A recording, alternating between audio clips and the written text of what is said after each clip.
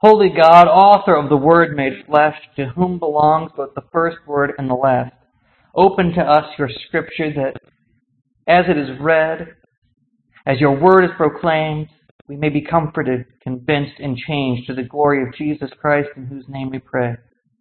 And let God's people say, Amen. Our Scripture reading today comes from 1 Kings chapter 1, verses 11 through 21 and verses 28 through 31.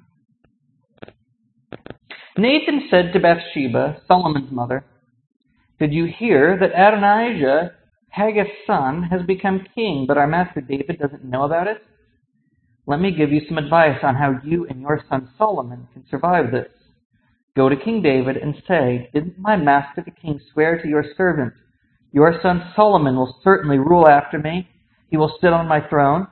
Why then has Adonijah become king? While you are speaking there with the king, I'll come along and support your words.' So Bathsheba went in to see the king in his bedroom. The king was very old, and Abishag from Shunem was serving the king. Bathsheba bowed down on her face before the king. The king asked, 'What do you want?' She said to him, 'Your Majesty, you swore by the Lord your God to your servant, your son Solomon will certainly rule after me. He will sit on my throne. But now look, Adonijah has become king, and my master the king doesn't know about it. He has prepared large quantities of oxen, fattened cattle, and lamb. He has invited all the royal princes, as well as Abiathar, the priest, and Joab the general. However, he didn't invite your servant Solomon. As for you, my master the king, the eyes of all Israel are upon you to tell them who will follow you on the throne of my master the king. When my master the king lies down with his ancestors, then I and my son Solomon will become outlaws.' King David answered, 'Bring me Bathsheba.' She came and stood before the king. The king made a solemn pledge and said, 'As surely as the Lord lives, who rescued me from every trouble, regarding what I swore to you by the Lord, Israel's God, your son Solomon will certainly succeed me. He will sit on the throne after me. I'll see that it happens today.' Bathsheba bowed down with her face to the ground. She honored the king and said, 'May my master King David live forever.'" This is the word of God for the people of God. Thanks be to God.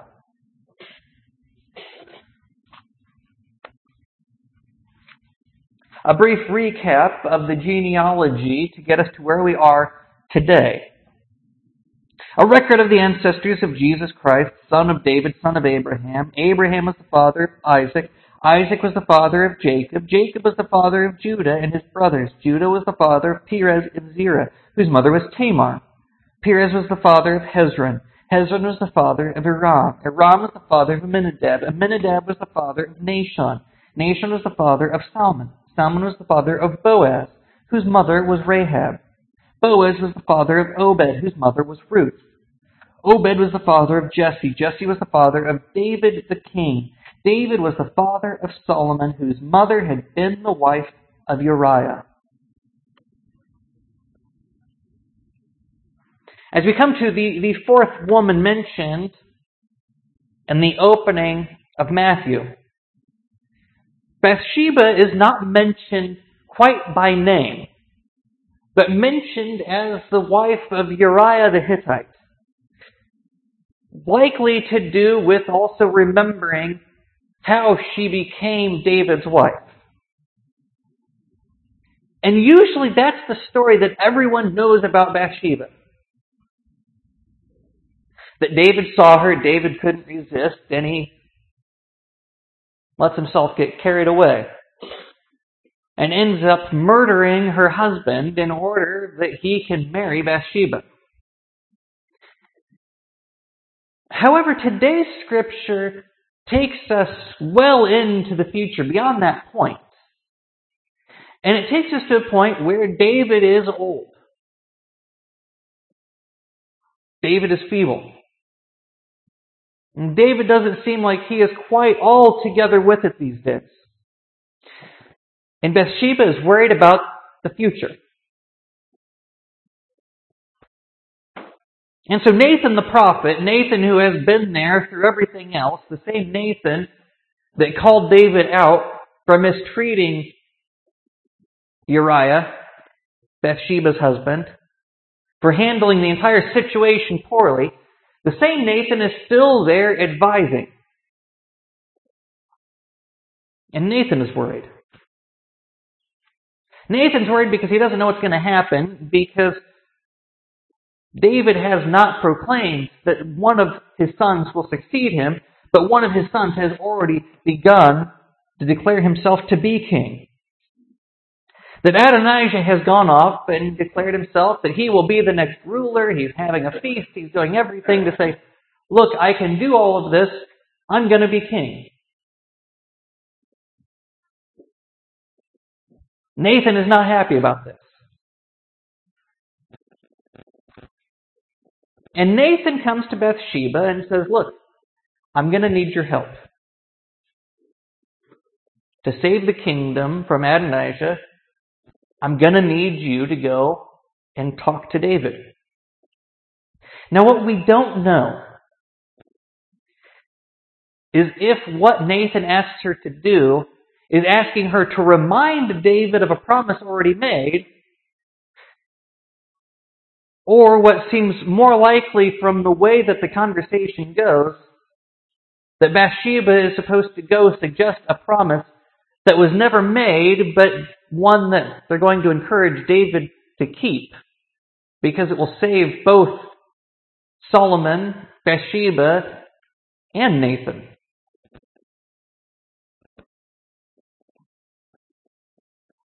Now, we might think that if there was a bit of deceit, that it would be an underhanded way for Solomon to become king. But we're reminded in this story of David's condition, because they make sure to mention that the young woman that is with David at all times is there caring for him. And part of that caring was that she slept next to him to keep him warm, because he had entered a point where he couldn't even keep himself warm at night without having somebody else there beside him to help keep him from getting too cold for his own good. David doesn't know that one of his sons has gone off, and so he's apparently not in the loop about everything going on in his own kingdom at this point. He doesn't seem to understand fully what's happening. And Nathan has been there long enough to know what's good for the kingdom.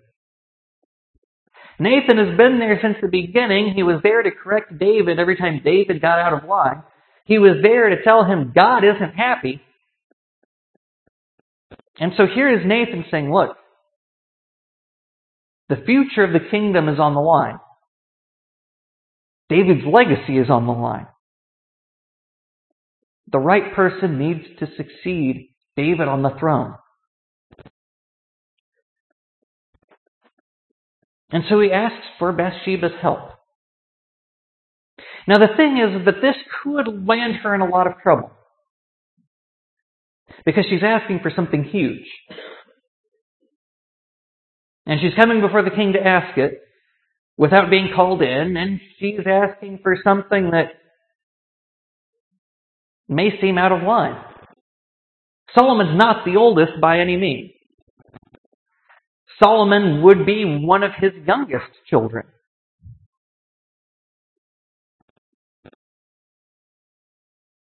But yet she finds the courage to go and ask. To say, look, didn't you say it was my son that should be king? And with that is implied, isn't he the one that should succeed you on the throne? Isn't he the one that should be following to build up the kingdom that you have established? Isn't he the one that should be carrying on your legacy? Isn't he the one you want to build the temple? Because that's what's going to happen. David's been planning on that forever. David's been wanting that to happen. He wished it could have been him, and he got everything ready. But without the right successor, none of it's going to happen. Now looking back, we can see that Solomon did something that only he and David did, and that was keep the kingdom together. After Solomon, everything breaks apart. And I can only imagine that had Adonijah taken over without David's blessing, it would have raised a controversy with more people coming out of the woodwork to say, well, why can't I be king? And the whole kingdom may have been split right then and there.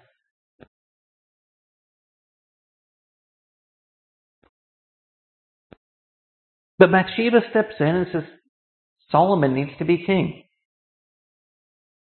Solomon needs to be king because you know that that's what's best.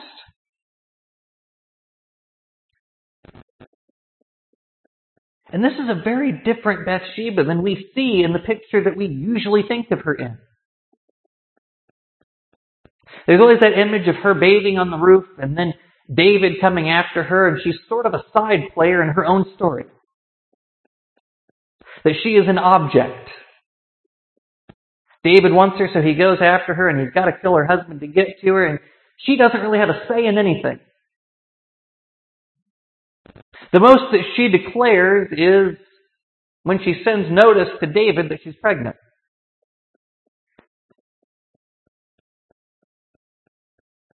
And everything in that introductory story leaves everything out of her own control.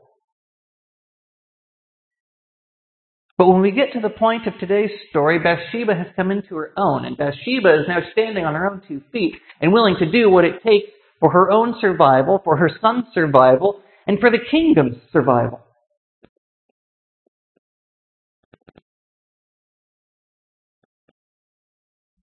Because if Solomon doesn't take over, there's a chance that she and Solomon will be considered enemies of the throne. And if they're considered to be a threat, they'll be killed.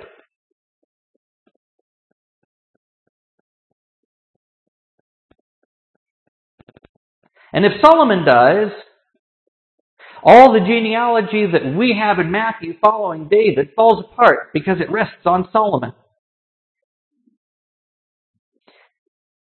For all we know, the kingdom falls apart because the kingdom was held together by Solomon's wise rule. Israel became wealthy. Israel became powerful under Solomon's wise leadership.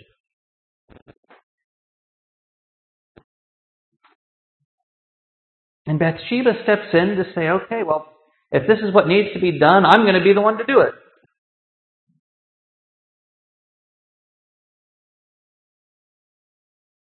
Nathan asks her to make the request and says that he'll back her up, that he knows that everything hinges on her. Nathan could suggest things all he wants, but he knows that he doesn't have the same type of emotional pull that Bathsheba does.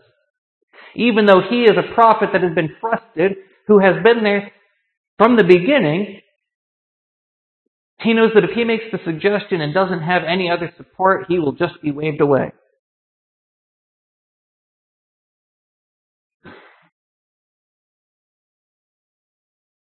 And Bathsheba is listened to.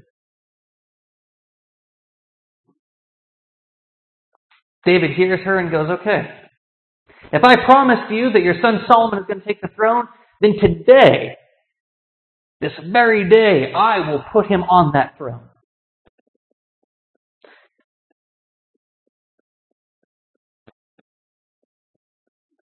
And Israel changes forever because of it.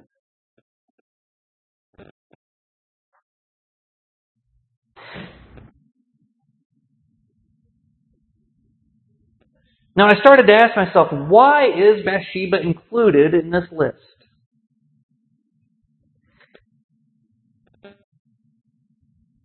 I started thinking about the fact that she was somebody who was brought low. That she was a pawn in someone else's game. That her husband is murdered. She becomes wife of the king simply because it's what the king wanted.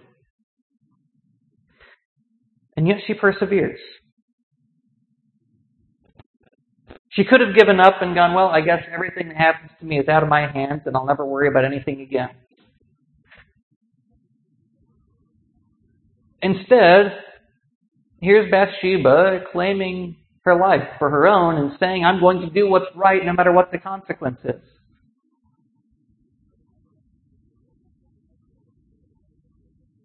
Had the king disagreed, there could have been dire consequences.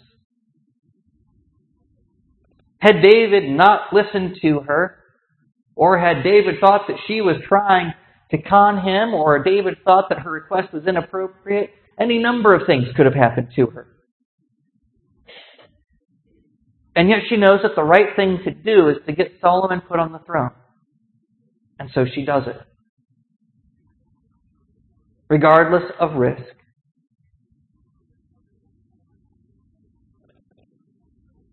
And that's what we see. Bathsheba, this woman who is willing to stand up for what is right. No matter what might happen to her, she is going to try to do the right thing for the people around her and for everybody who is going to benefit from the right thing being done.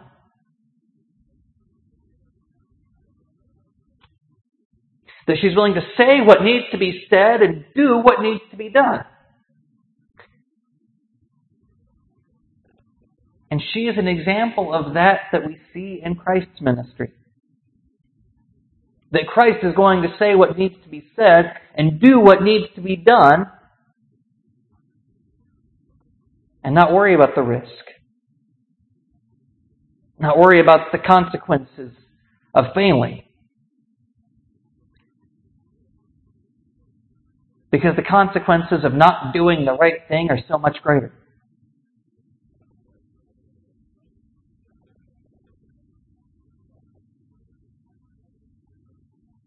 And so the Bathsheba that we see is not a weak bystander, but a strong, compassionate person, worried about the future of her son and worried about the future of a kingdom, and worried about making sure that everything goes the way that it should, that everything happens for the best, and that the people are taken care of. She does the right thing because it's what needs to be done. And that is the example that we are given. And all that Christ did for us, He did what needed to be done. Whether He was going to be chased away from town because of what He said, threatened to be stoned for who He healed and what He did, or facing death on a cross, that we could be forgiven.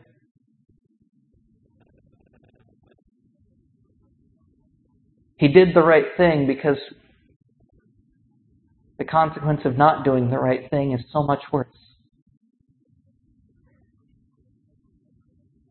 And so I pray that as we remember Bathsheba, we remember someone strong-willed and someone strong enough to do what's right.